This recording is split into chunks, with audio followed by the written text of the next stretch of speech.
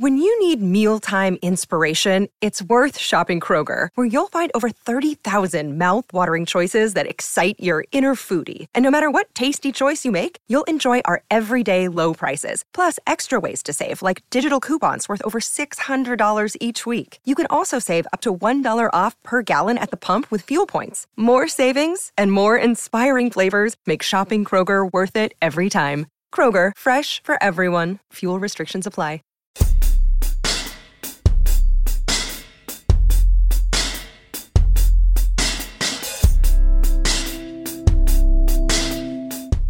I don't know what there is to talk about because Jesus died because God's so pissed off at us. End of conversation. Please, I need new parts. Stalling, crawling, wandering through the swamp. Hardly flailing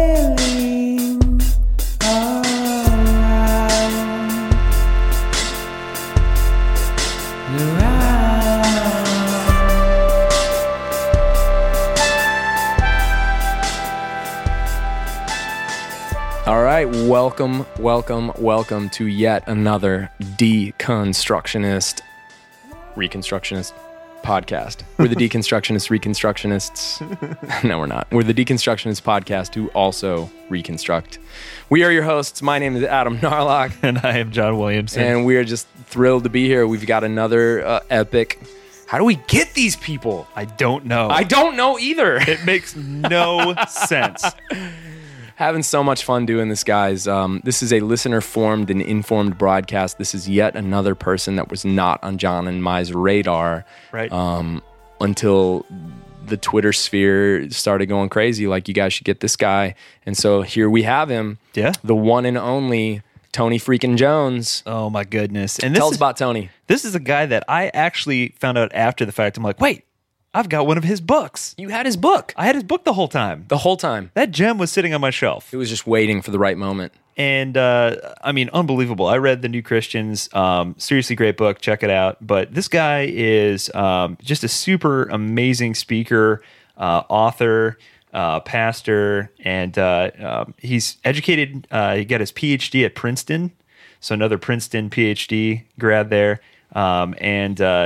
He served as a police chaplain at one point. Yeah, that's cool. I thought that was super unique, but Simon, the guy we had on episode 2, our senior pastor, was a police chaplain. That's so crazy. Yeah, it's super fun. But just an amazing guy, and just has multiple best-selling books out there that you should check out. The newest one, Did God Kill Jesus? Great book. Provocative. Yeah. Really provocative. Intentionally so, I would imagine. Oh, completely. Yeah, absolutely. It's like, hey, sometimes in order to talk about something, you need to totally stir it up. Yeah. And that's what happens. And then you get branded as a heretic, and you'll have that. But there's value even in that. Can we say before we brand people as heretics, though, we should probably read their work first? We should probably read their work and maybe give ourselves like a 1-year rule. Yeah. Like, okay, I think this guy's a heretic. I don't actually, but let's just say hypothetically that I think someone is a heretic. How about I grab their books, listen to some podcasts, right, some teachings, whatever, and then give myself 365 calendar days where I do not call this person a heretic. Right. No matter what. Can I quote you twice? You're going to quote me? I'm going to quote you twice. You ready? What? This is a double whammy. Oh, no. I'm going to say, can we just chill? Can we just chill? Hashtag, can we just chill? Can we start that? Can we start that? Can people start that? Everybody needs to chill. Hashtag, can we just chill? We need to chill. Start that. We need to freaking chill. And I think the other quote, the other thing that I love that you said a while back, and I don't remember now, it's all blending together, but you mentioned at one point, you're like, look, you don't need to agree with everything someone says to agree with anything that they say. Dude, if I said that, that's pretty cool. Yeah, I like it. You may have stolen it from somebody, but that's fine. I'm 100% sure that I did. Everything I say is like if you look at the soundtrack to a movie. Yeah. If you look at the soundtrack to a movie and you flip over the soundtrack to a movie, if you actually have a physical copy of like the CD or the LP or the cassette tape or whatever, it'll always say these are songs of or inspired by this movie. And everything I say is of or inspired by someone. Yeah. I don't even want to have original thoughts. They're so overrated. There's too many good people to steal from. It's true. But no, I just think that's an important thing to note. And I think that at no point, have we ever said on our show that, hey, this particular guest that we have on the show, you need to agree with everything that they say to listen to it or appreciate it. We bring people on with differing opinions, different backgrounds, different life stories, different stages of life that they're in, different expertise. And I think it's just important, man, just to open up enough and to stay a part of the conversation, I think is what I'm getting at. Yes. So stay a part of the conversation, listen to what they have to say, and I promise you that even if you don't agree with everything that they have to say, at the end of the day, you're going to be able to take away something from them. Yep. That's useful. Yep. So without further ado, let's roll tape on this thing, man. There is a lot of content in here that you never feel like you're drowning in because he's got such a great way of coming across that you always feel like you're right on his level. So it's a good thing maybe we might have him back? Oh, we're having him back. I don't even care. We can let the cat out of the bag. Yeah. We just became best friends. It's happening. Yeah. So without further ado, deconstructionists, here is Tony Jones.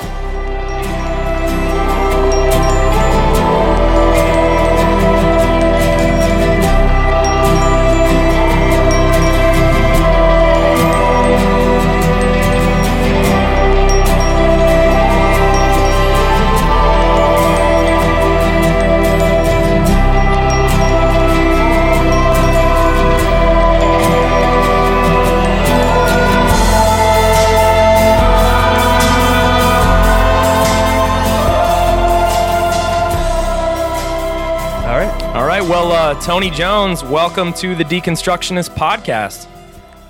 Thanks, guys. Man, we're really excited to have you on here as a recovering. I'm excited to be here. Oh, dude, that's awesome. We're a very easily excited crew. So you must be an Enneagram 7, then. You got it, man. The enthusiast. I am an Enneagram 7, and I'm happy to be so, but I'm trying to dial it back for some of our listeners at times. Gotcha.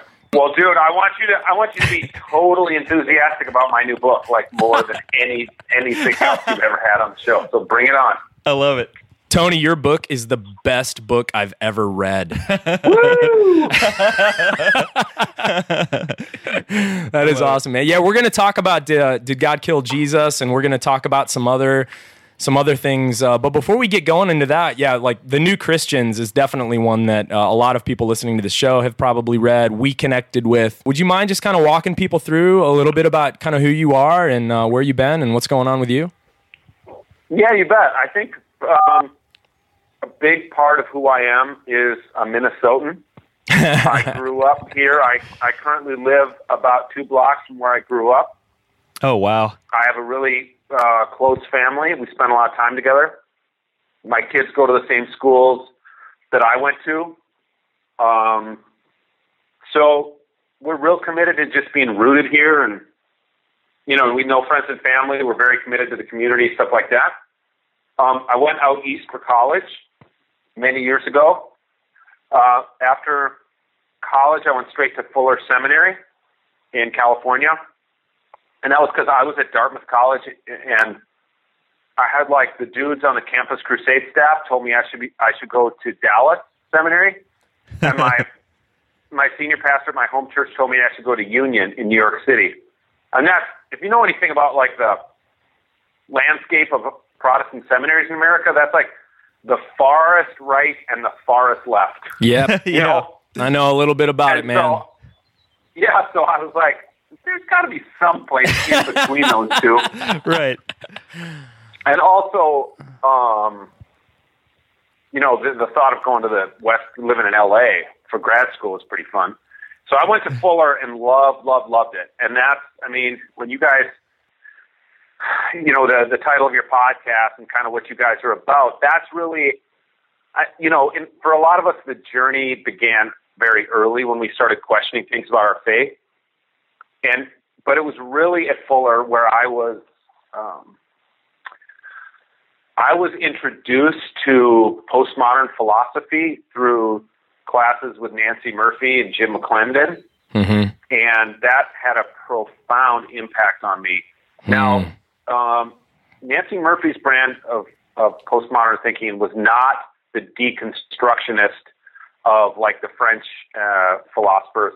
It was more of a American, what she called an Anglo-American take on it. So it had we studied a lot about uses of language, the way that language shapes our understanding, the way that language does things. That was a really big topic. Language does things. It doesn't just represent things. And it just like blew my mind. It blew my mind, and it really, in so many ways, saved my faith. So then, a few years later, when I was in ministry in a church as a youth pastor, I was like, well, these ideas, they basically rescued my faith. So either like I'm completely kidding myself here, or these are really valuable ideas. So what I'm going to do is write a book, put these ideas out in kind of in the public square, and see if I'm just full of crap or if this is really helpful stuff. So I wrote my first book. It came out in 2001. It's called Postmodern Youth Ministry. Oh, yeah, that's right.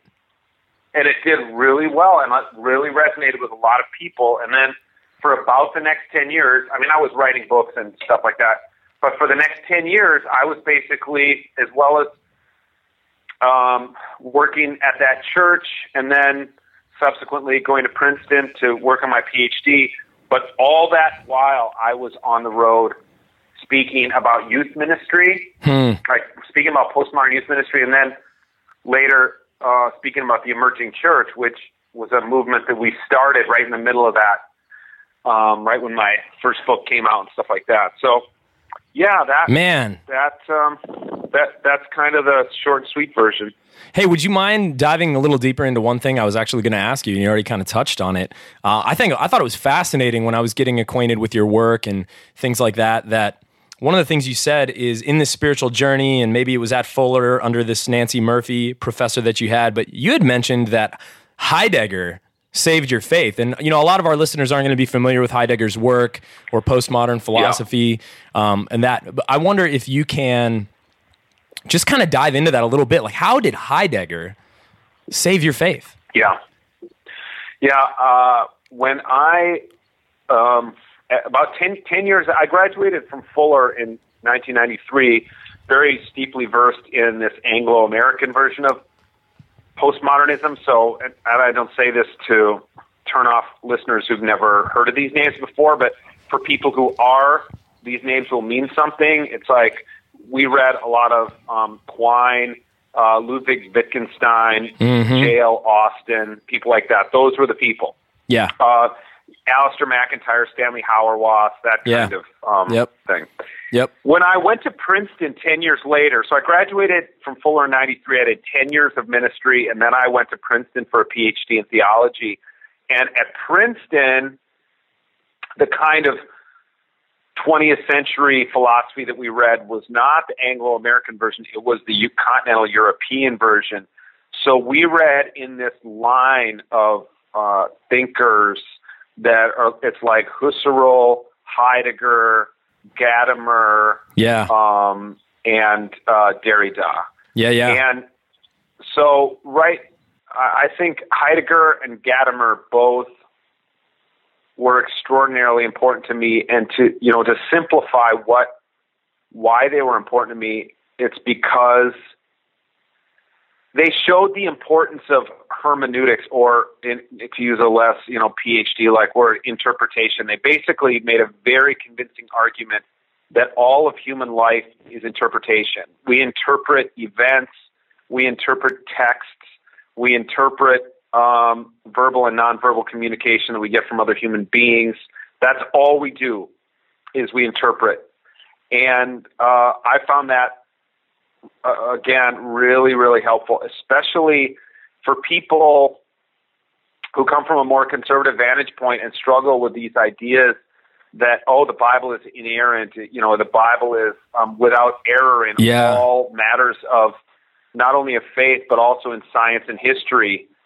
And when you learn about this idea of philosophical interpretation, you're really able to let go of all those feelings you have about certainty and things having to be true, and did they actually, like were Adam and Eve actual historical persons, and that goes from being a big argument. When you're younger, you guys maybe have had this experience, but somebody will say something like, "It doesn't even matter to me if Adam and Eve were historical people." And you're like, what? That's the only thing that matters. You're like, that's just the most arrogant, like wishy-washy Brian McLaren statement I've ever heard. How can you say that? Yeah. Right. But then as you grow older and you read more and you think more, you start to find yourself saying some of those same things, like, yeah, this debate about creation versus evolution, like, that's the wrong question. And now you're like, oh crap, now I sound like Brian McLaren. And that's when you know you've swallowed the red pill. Oh, yes. Freaking Brian McLaren. Oh my God. So one of the people that Adam and I both love, we both read Phyllis Tickle's The Great Emergence, and I just love how I think it's maybe 145 pages where she wraps up like this insane amount of history of the church, and how, once every 500 years or so, the church as a whole kind of goes through this reinvention. So maybe you could talk a little bit about your work within emergent Christianity, and kind of maybe give people a high-level overview of what that term even means and what that even looks like. Yeah. Well, Phyllis was one of my closest friends, and I miss her like mad. She was a great help to me, both in my career, like professionally, we were colleagues, and personally, we were very, very dear friends. Man. The whole emerging church thing really started in the mid to late 90s. There were just these groups of people who started getting together, talking, and planning events, conferences, gatherings, because we could tell there was something afoot. And, because I was doing youth ministry and I was working on this book at the time called Postmodern Youth Ministry, I was brought in as kind of like, hey, you're the youth ministry guy, and other people were talking about singles. A lot of people talked about singles ministry in the 90s. You don't hear that so much anymore, but it was a big deal back then in seeker-sensitive churches.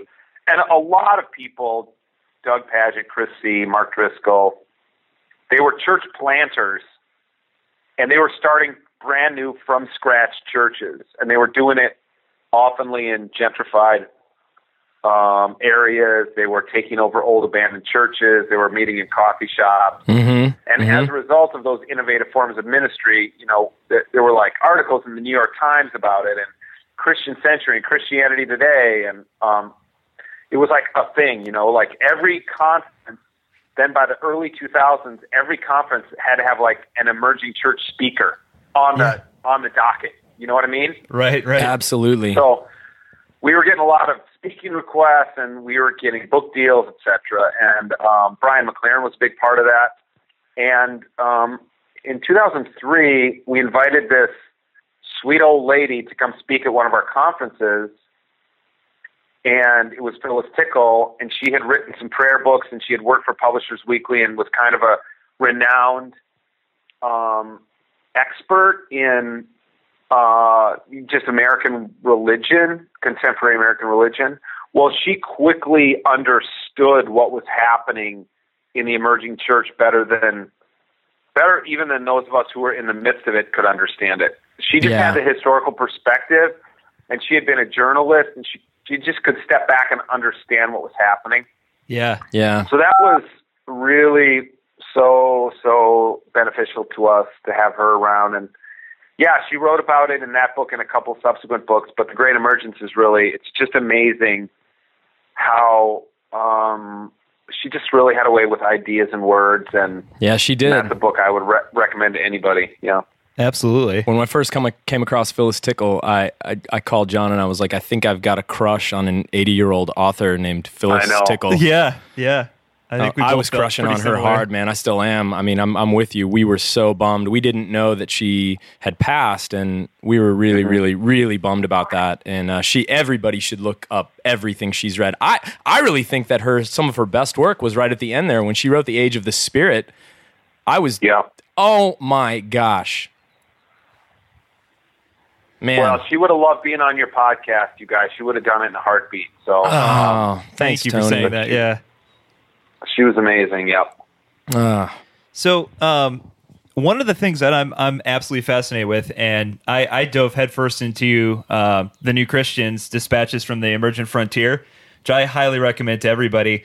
One of the things that really kind of touched me was where you kind of go into kind of the denominational churches and kind of how they are almost having a difficulty, kind of following along with the times and kind of evolving. My dad is actually an ELCA Lutheran pastor and has been for over 30 years. And this is something that he actually gave me a copy of your book because it's something. Yeah.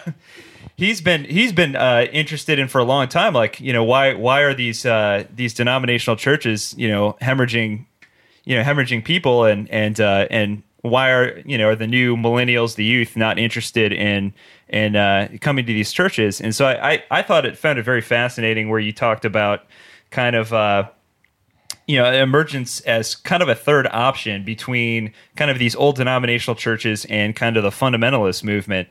So at this point, I'm just kind of curious your take on, with the advent of technology and kind of where we sit now, even compared to where we sat when the emergent movement kind of first started. Is this something that's just kind of inevitable at this point as we become more of a pluralistic society and technology allows us to communicate with other people and other religions, other people across the world? Yeah, I think what's been the big story in the 10 years since the New Christians came out is the kind of disengagement of Americans across the board toward all religious communities. So in that book, I was pretty critical of evangelicalism, obviously, for theological reasons, but I was just as critical of mainline liberal churches for being kind of basically bureaucratic fundamentalists. Yes, And, absolutely. if your dad's been an ELCA pastor for 30 years, like he's had a lot of frustrations with the bureaucracy, I'm quite sure. Absolutely. Whether it's with his bishop or his synod or the church headquarters in Chicago or whatever. Yeah. Because those big bureaucracies have struggled over the last 10 years as their fortunes have fallen because people are going to church less and less, so there's less and less money in the plate. And there are, churches are closing, and there are here in the Twin Cities, there are dozens of unemployed ELCA clergy because, it's obviously a hub for Lutheranism with Luther Seminary and Augsburg Fortress Publishers and the two synods here in Minneapolis and St. Paul are two of the biggest ELCA synods in the country.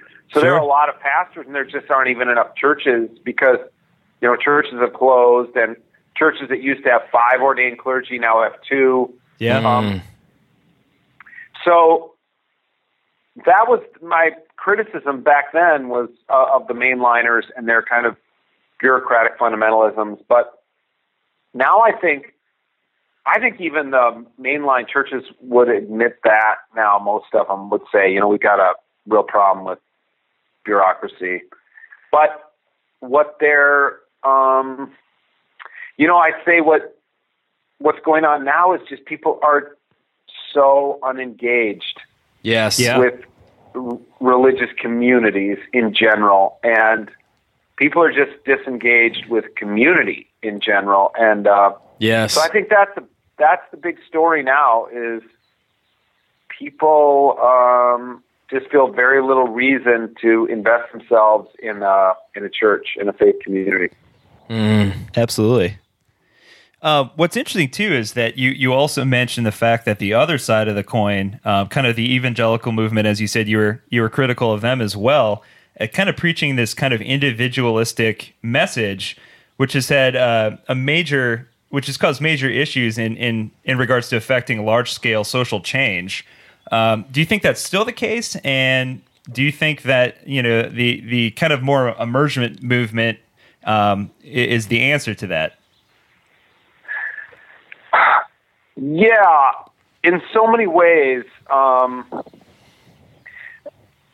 the emergent movement was, 90% of the emergent movement when it came out was out of evangelicalism, and it was the disillusionment that a lot of people like those names I already mentioned, Paget, C., Driscoll, and I could go down the list with 1 or 2 or 3 dozen more names. Brian McLaren even is coming out of an evangelical experience, and they're very much disillusioned with the theological boundaries of evangelicalism. And so, and the fundamentalisms and the conservatisms within those.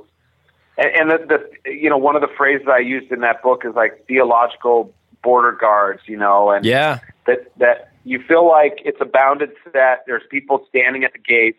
And if you leave, like if you say, I don't know about the Trinity or the virgin birth, kind of, I don't know, I don't really know if I buy that.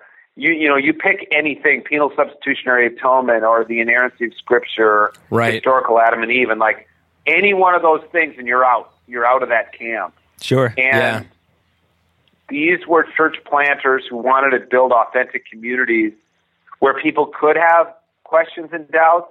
And now, I mean, it's hard to even remember this, but now you'll see ads in the newspaper on Easter or whatever for a church. It's like, come to our church where it's safe to have your questions and doubts. But I got to tell you, like in 1995, there was freaking nobody who was saying this church is the place for your questions and doubts. Wow. Particularly in evangelicalism, like that would have been anathema to say that. This isn't the place for questions and doubts. This is the place for like double down on your biblical literacy, Right. So if you want to say like what's the legacy of the emerging church, that's one of them. That now it's okay to talk openly in a church about questions and doubts, and before that would have just been completely unheard of. Absolutely.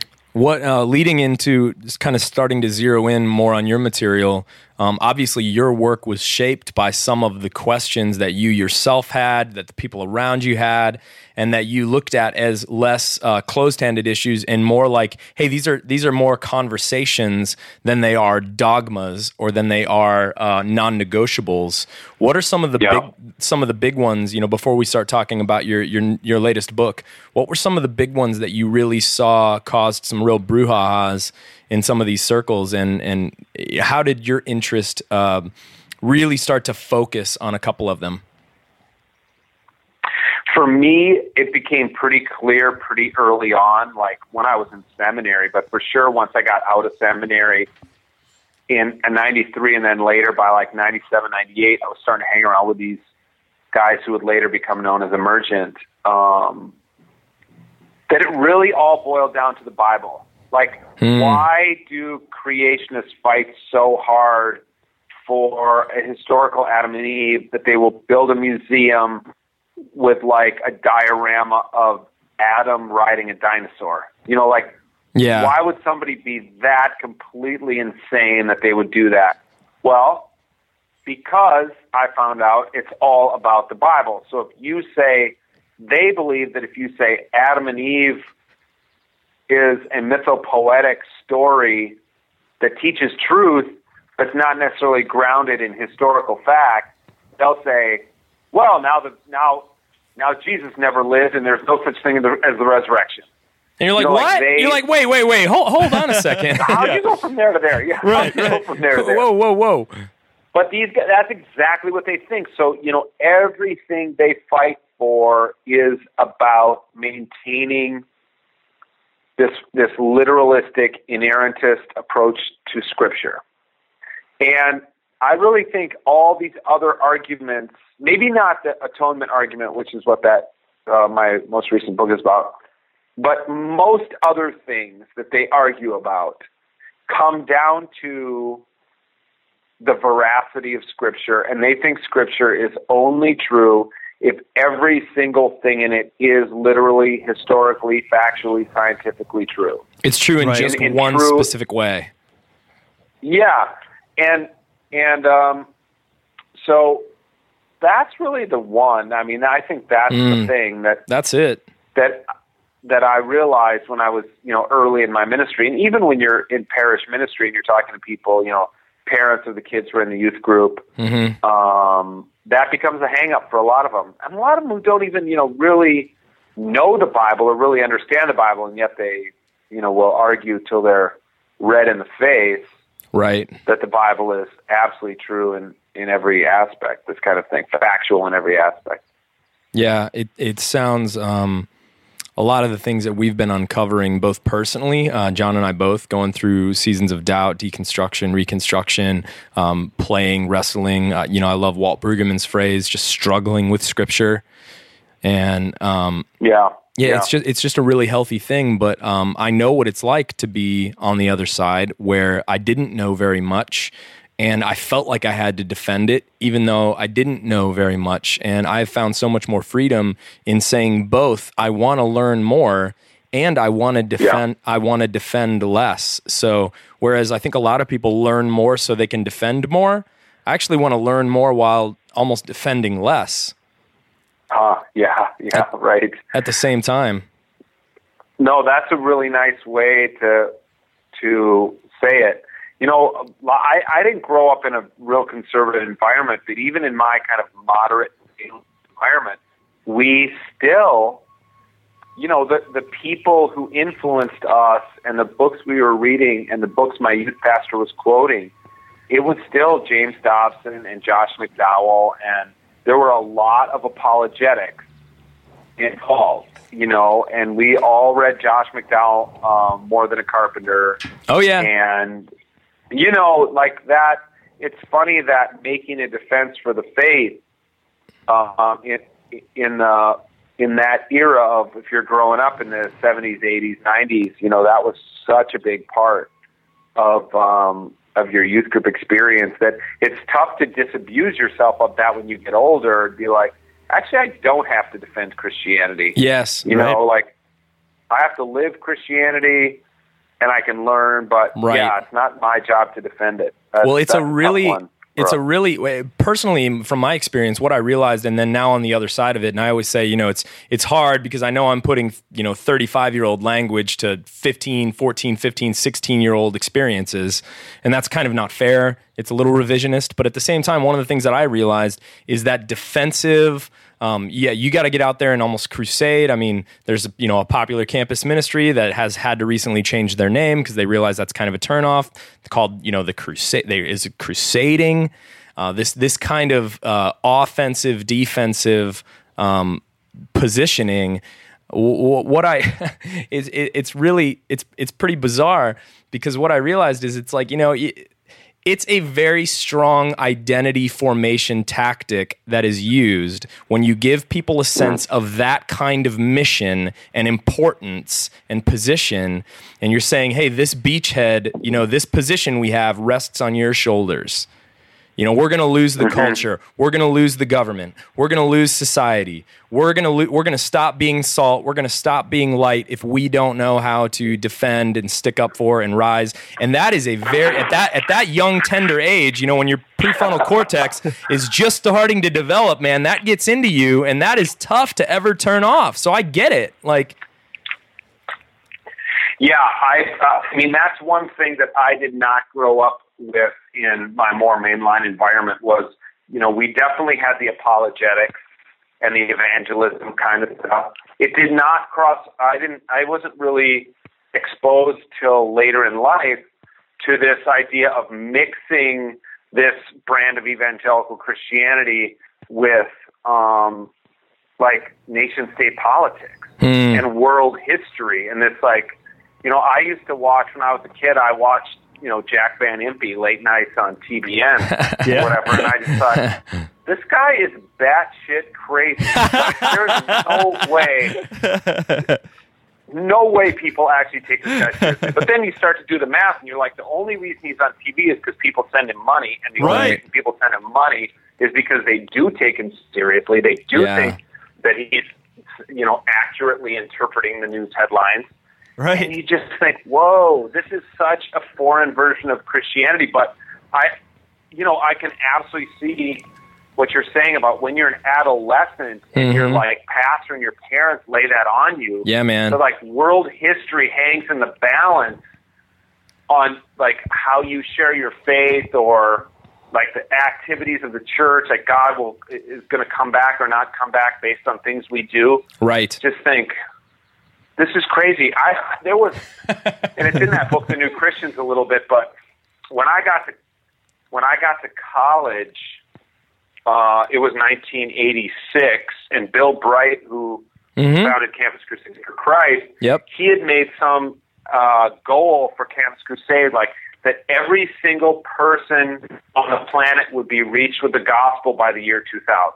Wow. And then, because he said, like, then Jesus will come back, because there's some verse in the Bible that kind of possibly implies that Jesus will come back when everybody hears the gospel or some crazy stuff like that.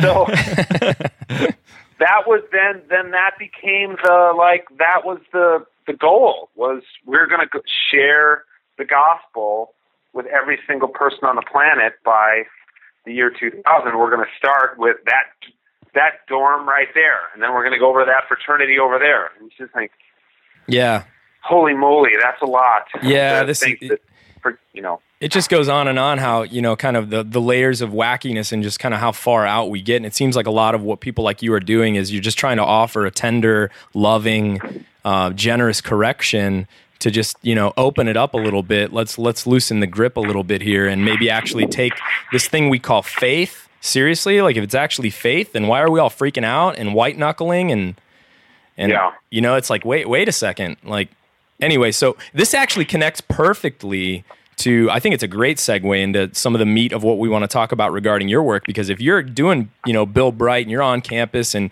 you feel like you're a Christian soldier and all that kind of stuff, the first thing that you better get straight is why Jesus had to die on the cross. And that is something that you're going to find in every little pamphlet handed out at a football game or on a college campus or any track you've ever seen in your life. 4 spiritual laws. Everybody's seen one. Everybody's been given one. And it makes this complex, rich, mysterious, divine, human thing called Jesus, and especially the crucifixion of Jesus.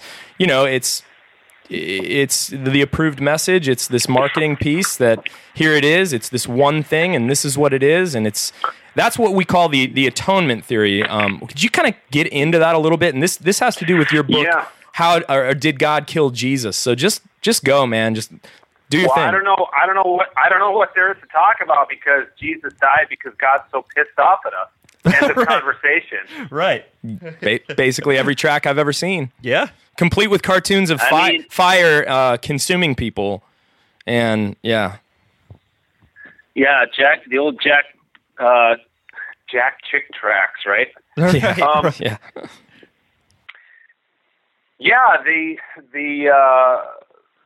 The common evangelical understanding of why Jesus died on the cross is because God is so sorely not only disappointed in us for sinning, but God is actually wrathful, because by our sin we have offended God's honor. Basically, we have taken something away from God, and that is God's honor. And because we've dishonored God, God cannot allow us to spend eternity with him in heaven. And I use him because these people always definitely think about God as a male. And this is what a lot of us grew up with. So one of the common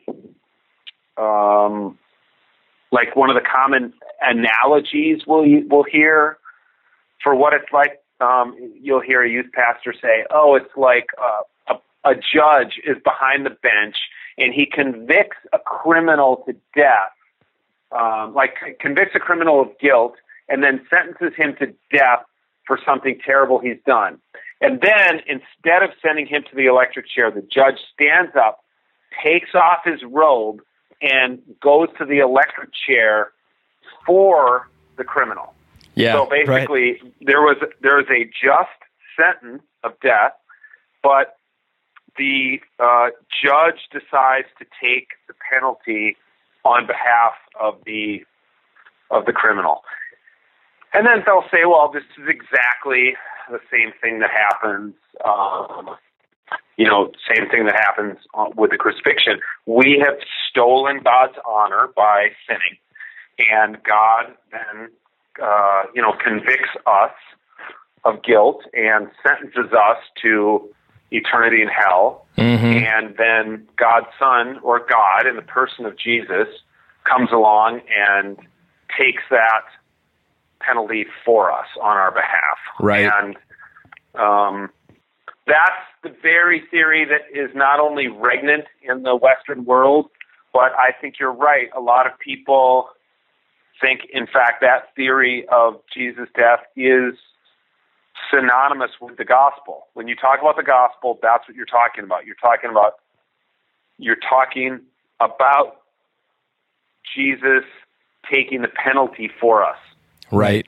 And so what my book does is shows to people, I hope in a way that's very readable and not very kind of theologically thick, that there are lots of different ways historically that the church has understood Jesus' death, and there are even newer understandings of Jesus' death that have been developed in the last 50 years that are really fascinating and beautiful and life-giving. And that when you put the whole variety of atonement theories up against one another, that version that I've just talked about, this payment penalty version of the atonement, is in a lot of ways the least attractive.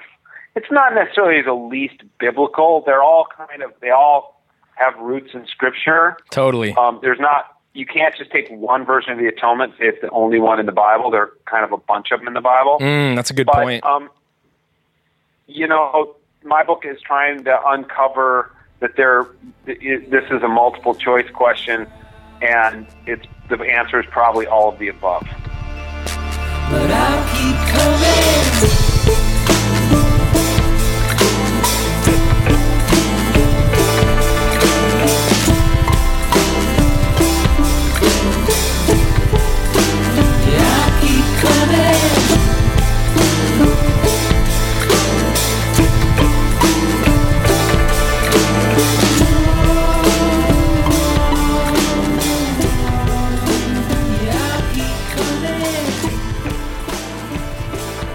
For anybody listening to this show, it's like, okay, we're talking about atonement theory. We're talking about what happened on the cross on a cosmic level, like what actually happened. Why did it have to happen that way? What was accomplished? Tony, why does this matter? Like, what are the implications of these beliefs? Like, why should we care? Well, that's a great question. I think why it really matters is because when you talk about the atonement, you really have it implicates so much else, because what you think about the atonement implicates what you think about God, what you think about God's relationship to Jesus, which means it has implications for the Trinity. It has implications for God's relationship with humanity. So it implicates your theological anthropology. Wow. So like your Christology is affected, your doctrine of God is affected, your doctrine of Scripture, your theological anthropology, your doctrine of the Holy Spirit is affected. It's like peeling the layers of the onion. So that's why I think it's such a fascinating aspect of theology to really drill down on the atonement, because particularly this question of like, what do you think is the nature of God? Do you think God is fundamentally loving and graceful and merciful, or do you think God is fundamentally judgmental and wrathful and legal? Right. Yes. Oh, he's both. God's both. You're like, well, okay, but your understanding of the atonement and Jesus' death says a lot about what you think God is like at God's very heart and soul, and so that's why I think it's so fascinating, and that's why I wanted to write it. I really think, in a lot of ways, atonement is just a case study in getting to people's doctrine of God and trying to figure that out. Oh man, that's huge. So what are some of these other theories? Walk us through some of these and use some really great language. Thanks. Yeah. What I did was I took that highfalutin theological language from the past and tried to, rewrite it in ways that were more approachable for people. So you've got the one I already talked about, which I call the payment model of the atonement, or also called the penalty or punishment model of the atonement. There's another one called the victory understanding of Jesus' death, and that is a very ancient understanding of Jesus' death. Today it's promulgated most famously probably by Greg Boyd, who's a pastor here in the Twin Cities. Yeah, we just talked to him.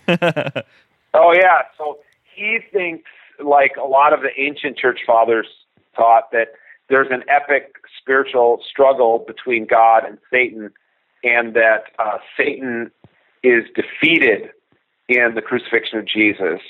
And so we have victory over Satan and over demons and evil spirits as a result of the crucifixion, and that's the primary means. So that's the victory model of the atonement. There's another one that's called the magnet theory of the atonement, and that says that Jesus' death on the cross is this incredible example of self-sacrificial love, and that when people see that and confront it and experience Jesus' sacrificial love in his death on the cross, they are like the world's strongest electromagnet. They are like caught in the tractor beam of God's love and pulled in because of the incredible power of Jesus' death on the cross. That Jesus' whole life and death was about setting this example for love that would be, that when people get caught up in this magnetic force, they would have no choice but to kind of fall into Jesus' arms. So that's another one. There's another one called that I told you about. There are some more recent ones, and one of the most recent ones that I write about at length in the book is the mirror theory, which was developed by an anthropologist named René Girard. Oh, yeah. Died a couple years ago. And he argues very persuasively that the history of human religion is that what religion did was it ritualized violence in sacrificial worship. So animals, or in some religions, even humans, would be sacrificed, and that bloodletting would really assuage the mob violence tendencies in a society. Scapegoating. And he calls it the scapegoating mechanism. Yeah. And that when Jesus died, what he showed, because he was of God and he truly was innocent, he showed once and for all that the scapegoats are not guilty, and that their death actually does not appease the gods or God. That it's a purely human mechanism that results in people being killed to get rid of sin or whatever. So so it's really, so basically I call it the mirror theory, because it's like God on the cross. You look at the cross and God is holding up a huge mirror. So we look at it. We look at Jesus dying on the cross, and what we see is our own violence reflected back at us. Whoa! So Jesus' death, it's basically pulling the veil off of our own sacrificial systems and scapegoating and calling bullshit on the whole system. Saying the whole system of sacrifice is bankrupt. That's not what God wants. That's not what God ever wanted. So no more sacrifices, no more bloodletting. Unfortunately, obviously, we still have a great deal of bloodshed, both inside and outside of religion. So the tricky part of that is it didn't really do the trick. So those are some of them there, and I've got a few others in the book that I gotta leave a few out there so people have a reason to buy the book. Absolutely. Yeah. So what are your hopes for this book? Like, this is a massive thing that is really striking at the heart of Christianity, because at the heart of Christianity, there's this enigma of the cross. The enigma of the God man. The God that dies. The blood, it is offensive no matter what you do with it. And I think a lot of people, they just try to either pull it out or overemphasize it in one particular way. And it seems like you're doing something else with this book. So what are your hopes for this book? What do you want to accomplish? What I want to do is, my highest hopes are that it would really revolutionize the way it understands the death of Jesus. My realistic hopes are that it's really helpful for people, and for people who struggle with this bloody Jew hanging on an execution device, and being like, really, what's this about? Like, right? Why do we have a religion whose central element is blood and death and execution? Like, why wouldn't God have saved us by sending 1 million flies?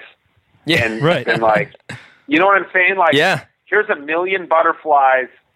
I did the rainbow last time, and I forgave everybody their sin, and we started over. Right. And now I'm sending a trillion, gajillion butterflies, and this is my symbol to you. The slate is clean. I forgive your sin. We're good.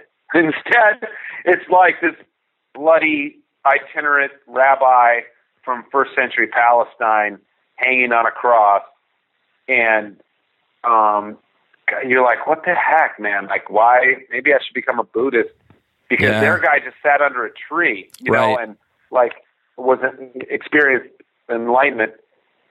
And I do think there's beauty in the cross and the crucifixion, even in its gory, harsh elements. And so that's my hope, that people like who really struggle with that aspect of Christianity, if that's kind of what's keeping them from really giving themselves over to Christianity, that they would read it and be like, oh, okay. It's not because God is pissed at me. It's because God is like fully entering into the human experience of suffering, and God knows what it's like to be human. Man, okay, like that I can live with. So what about the crucifixion and leaving it in there? Let's not.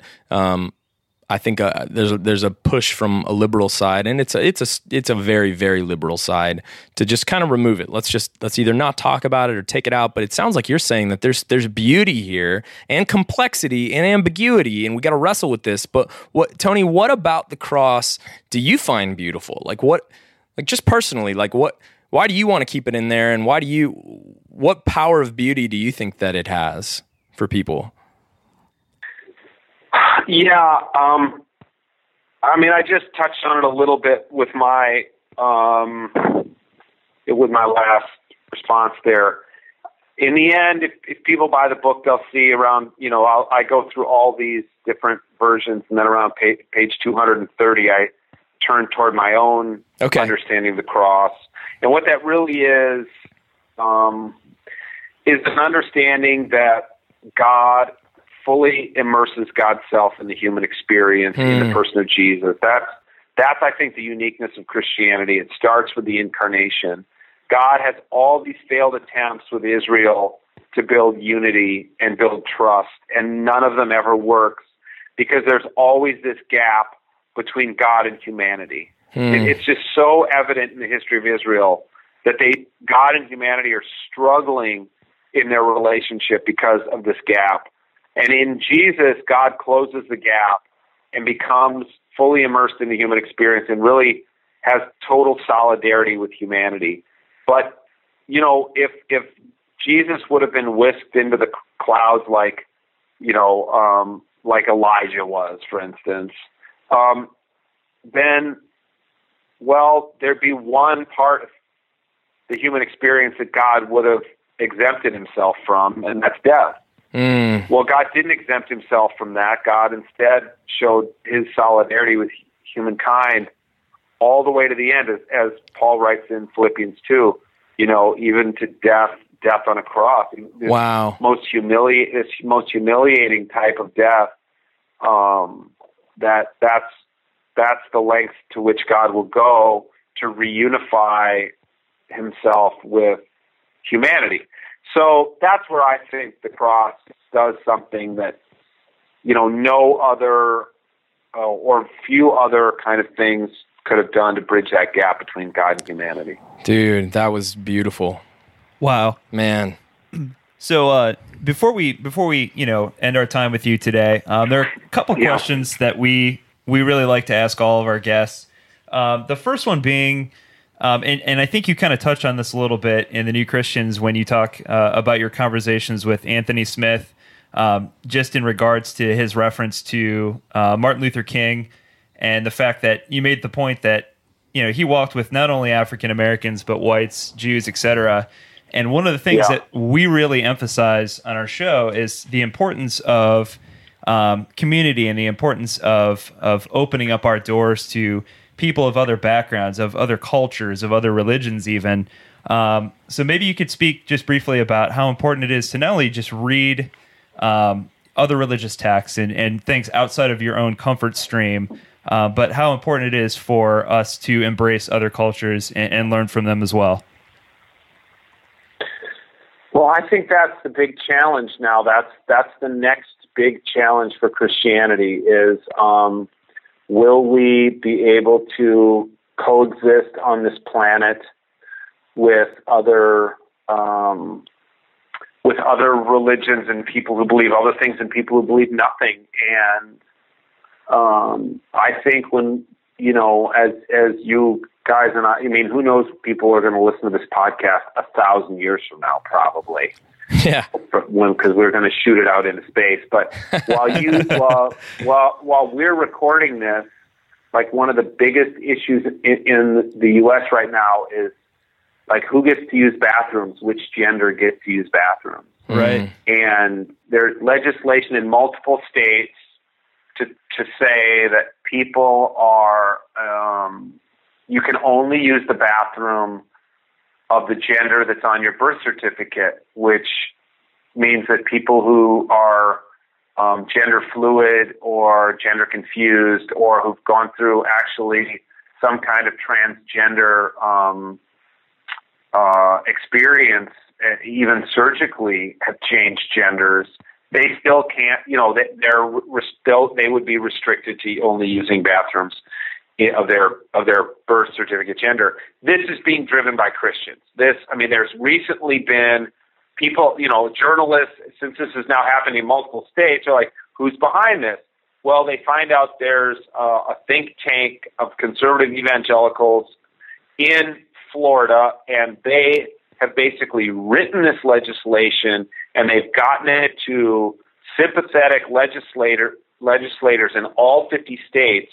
And so far in like 15 states, these legislators have introduced this legislation. So I only use this as an example of Christians, how Christians are dealing with their faith in this pluralistic environment. And I think that's an example of not dealing with it well. You know what I'm saying? Yeah. So yeah, that's where I'd say, I think a lot of Christians they're okay with this. They are, but and with moving into this new era in a pluralized society, others really are not. We're just really not doing this well. Man. Right. So I guess the last question we have for you, and this is another one that we like to ask of all of our guests, but I think you speak to this so well.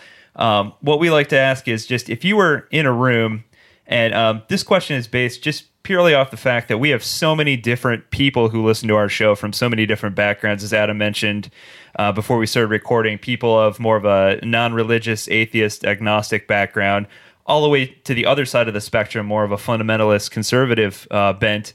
So if you were in a room and you had people from both sides sitting there, what would you say to kind of bring them to turn to one another and at least start the conversation?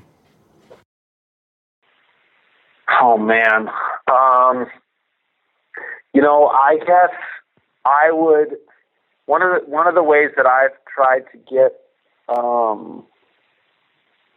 conversation going for it when I've been in interfaith groups is to ask the people in each group how they're, like, to imagine a conversation between the founder of their religion and the founder of the other religion. Because let's say you're talking to a Muslim and you've got Muslims and Christians in a room, and you think, man, how are we, this is a tinderbox in here, but they really venerate their founders, Muhammad and Jesus. So you say, let's imagine that Muhammad and Jesus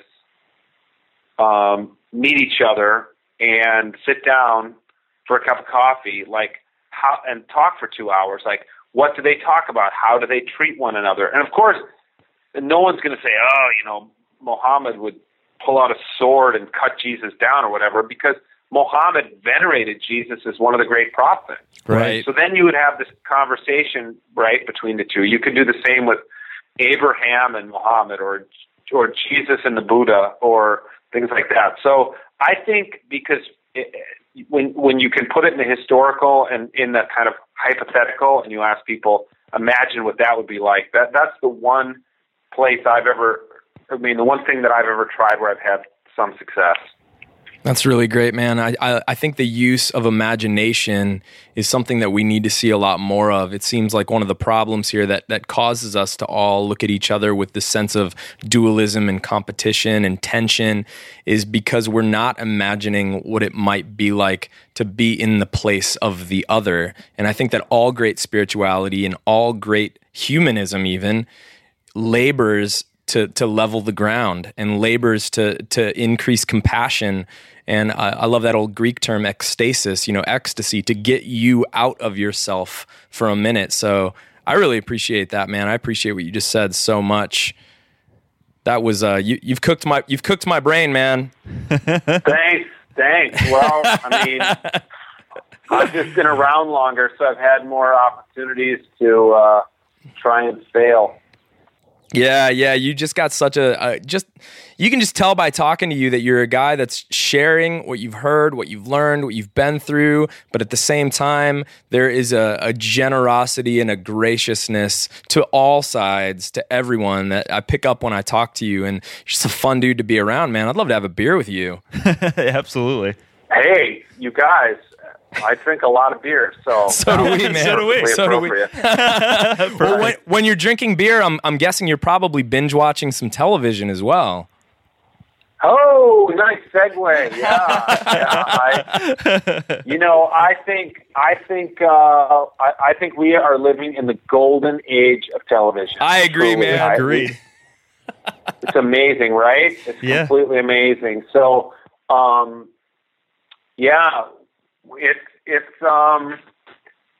it's just really captured my attention, because I think I'm a real believer in the fact that in the idea that different media are good at different things. So, right.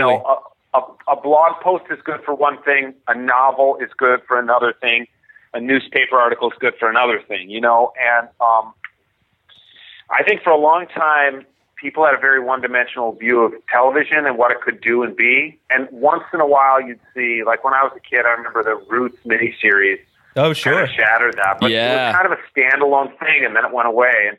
But that idea of these, like, what we used to call miniseries, and now we call serial TV, where you have a show that just runs for 10 episodes, like the recent People versus O.J. Simpson dramatization of that trial.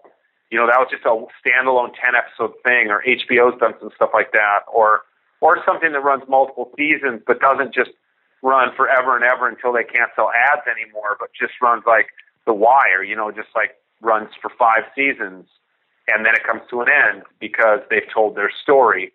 So a buddy of mine he's got a PhD in theology and film, and his name is Ryan Parker. We started first it was kind of a blog series, and then we turned it into a podcast called Killer Serials. See what we did there? Killer Serials. I get it. That's it.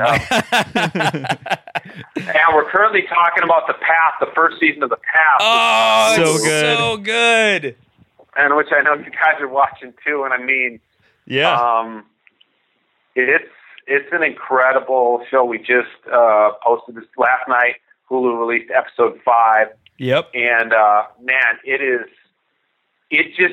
that show, it's just bringing up so much stuff about religiosity in people and what you really believe and what you don't believe. It's been a fascinating show to watch. So yeah, I'd love for anybody who wants to. If you just go to iTunes and search Killer Serials, you'll see it. Tony, subscribe. I've got my phone out. I'm literally subscribing Absolutely. right now. Love it. So, where else can people? Where's the best place for people to go to get a hold of your work? TonyJ.net. I'm not actively blogging anymore, but I blogged for about 8 years, almost every day. So I've got thousands of blog posts people can read of my thoughts and links to all my books there.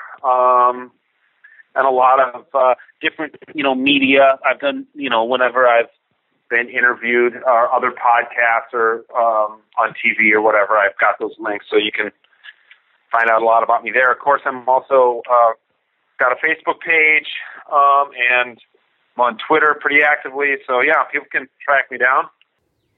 Excellent. Well, we will definitely put that all in the show notes so people know where to go. And Nice. we just want to thank you so much for doing this. This was a lot of fun for Tony. us. You're a freaking riot, dude. Yeah, we'd love to have you Thanks, back. guys. I'd love to come back anytime for sure. We've got to do it, man. And we know you're going to sell at least 3 more copies of Did God Kill Nice. Jesus? And that's like $1 a copy, so I can go buy a cappuccino at Starbucks. Right. Definitely, man. And you should. You just go buy it right now because that money is as good as there. Yeah, it's coming. All right. Good to know. Well, Tony, thank you so much, man. And we can't wait to have you back again soon. Thanks, guys. Alrighty.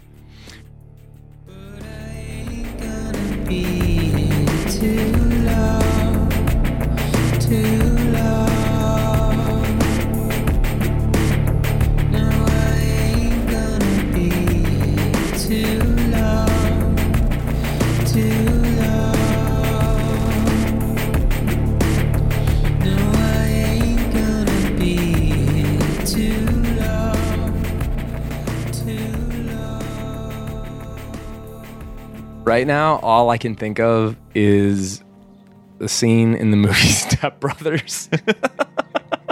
Which one? Where he's like, did we just become best friends?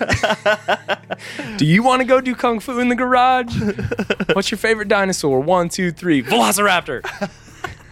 I've done such a good job of controlling my fanboyness. And Tony Jones is another one of those guys where I can't believe I wasn't more familiar with his work. Yeah. Before we kind of started this journey, John, but the guy's he's not trying to be Mr. Churchy Pants. He just wants to call a spade, keep it real, quit being super religious, and actually talk about what's actually going on. Yeah. Let's stop trying to control this thing. What's going on? Let's talk about it. Let's be real. Let's be people, but let's be intelligent. Yeah.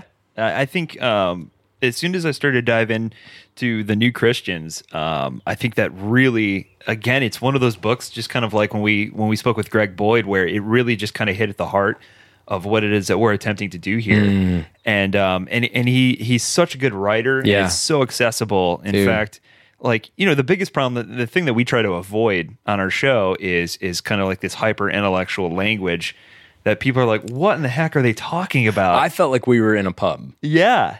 like drinking beer. And Tony Jones, the way he writes is he doesn't dumb it down, but at the same time, he has these little definition boxes he puts throughout his book, where anytime we come across a very religious term, he breaks it down and defines it and explains what it is that we mean by that term. And it's just so good, very entertaining, very quick read. I highly recommend it. Highly recommend it. He really just talks about what's going on in the church today, and he taps into, you'll hear us talk about emergent Christianity and what that kind of means, where it started, and kind of where the church is heading.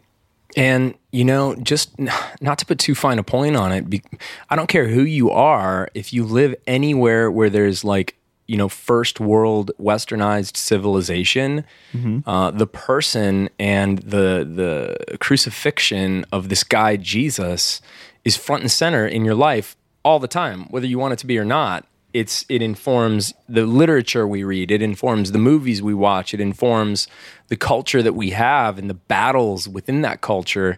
And to go to the center of that, if Jesus is like a hurricane, to go to the center of that hurricane, that storm system, and really start to try to figure out exactly what people are so afraid of, what people are trying to protect, what kind of language is sacred versus unsacred, what perspectives are vindicated perspectives and what perspectives are fringe or heretical perspectives, why it matters. Right. Those are the conversations we should be having. Right. But nobody wants to have them because nobody wants to get labeled a heretic. Right. And I appreciate this guy. I can't say whether or not I agree with everything he says or not because I haven't read his work extensively enough. But man, I enjoyed that interview immensely. Yeah, I did too. I just had so much fun just talking to him and getting his perspectives on different topics. And like you said, I think he's just, there's a lack of just kind of this sugar-coaty kind of thing that we see within the church that just allowed him to really be honest and in a way that is refreshing.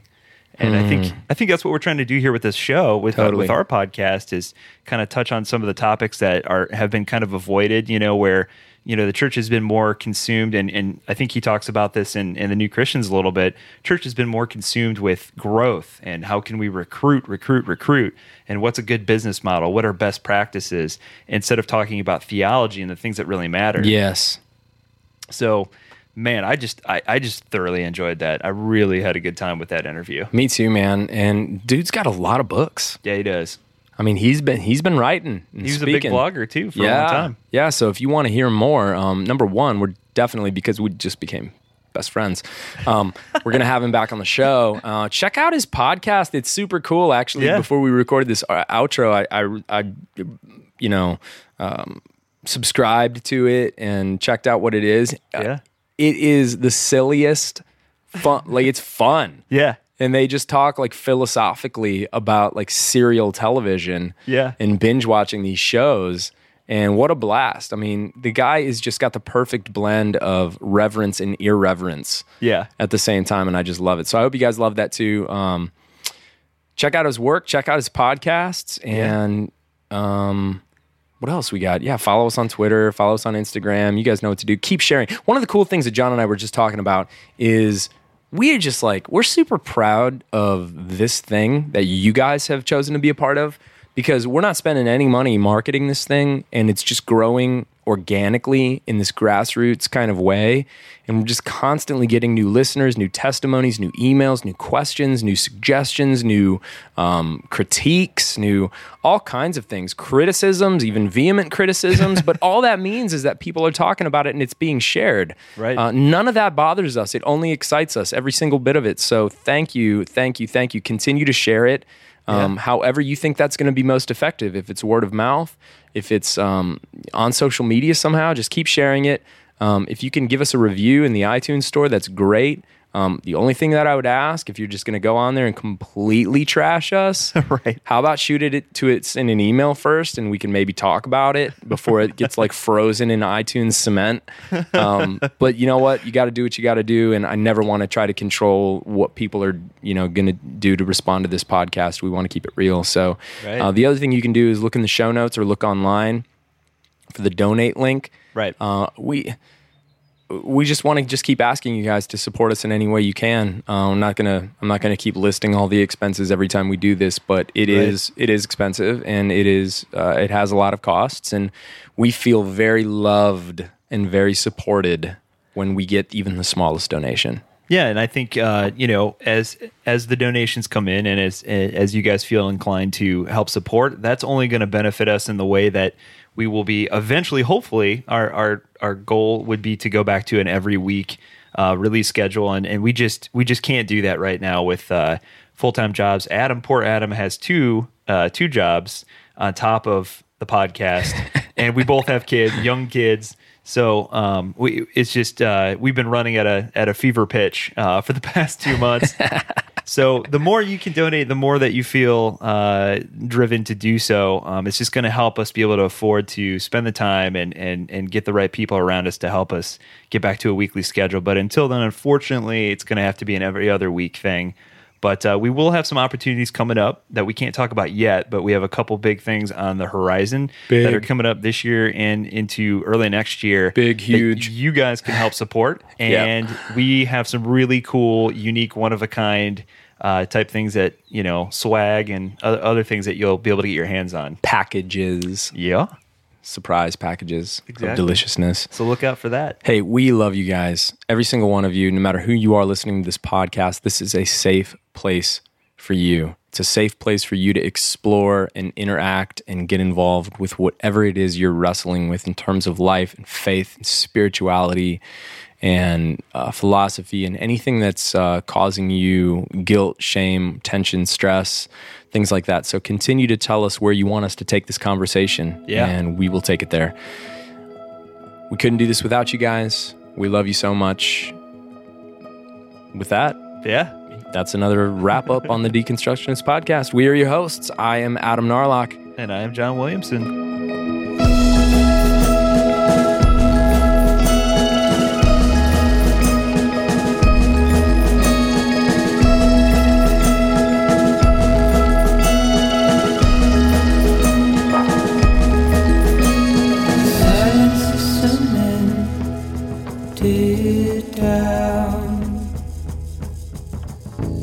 Circus of repeating clown,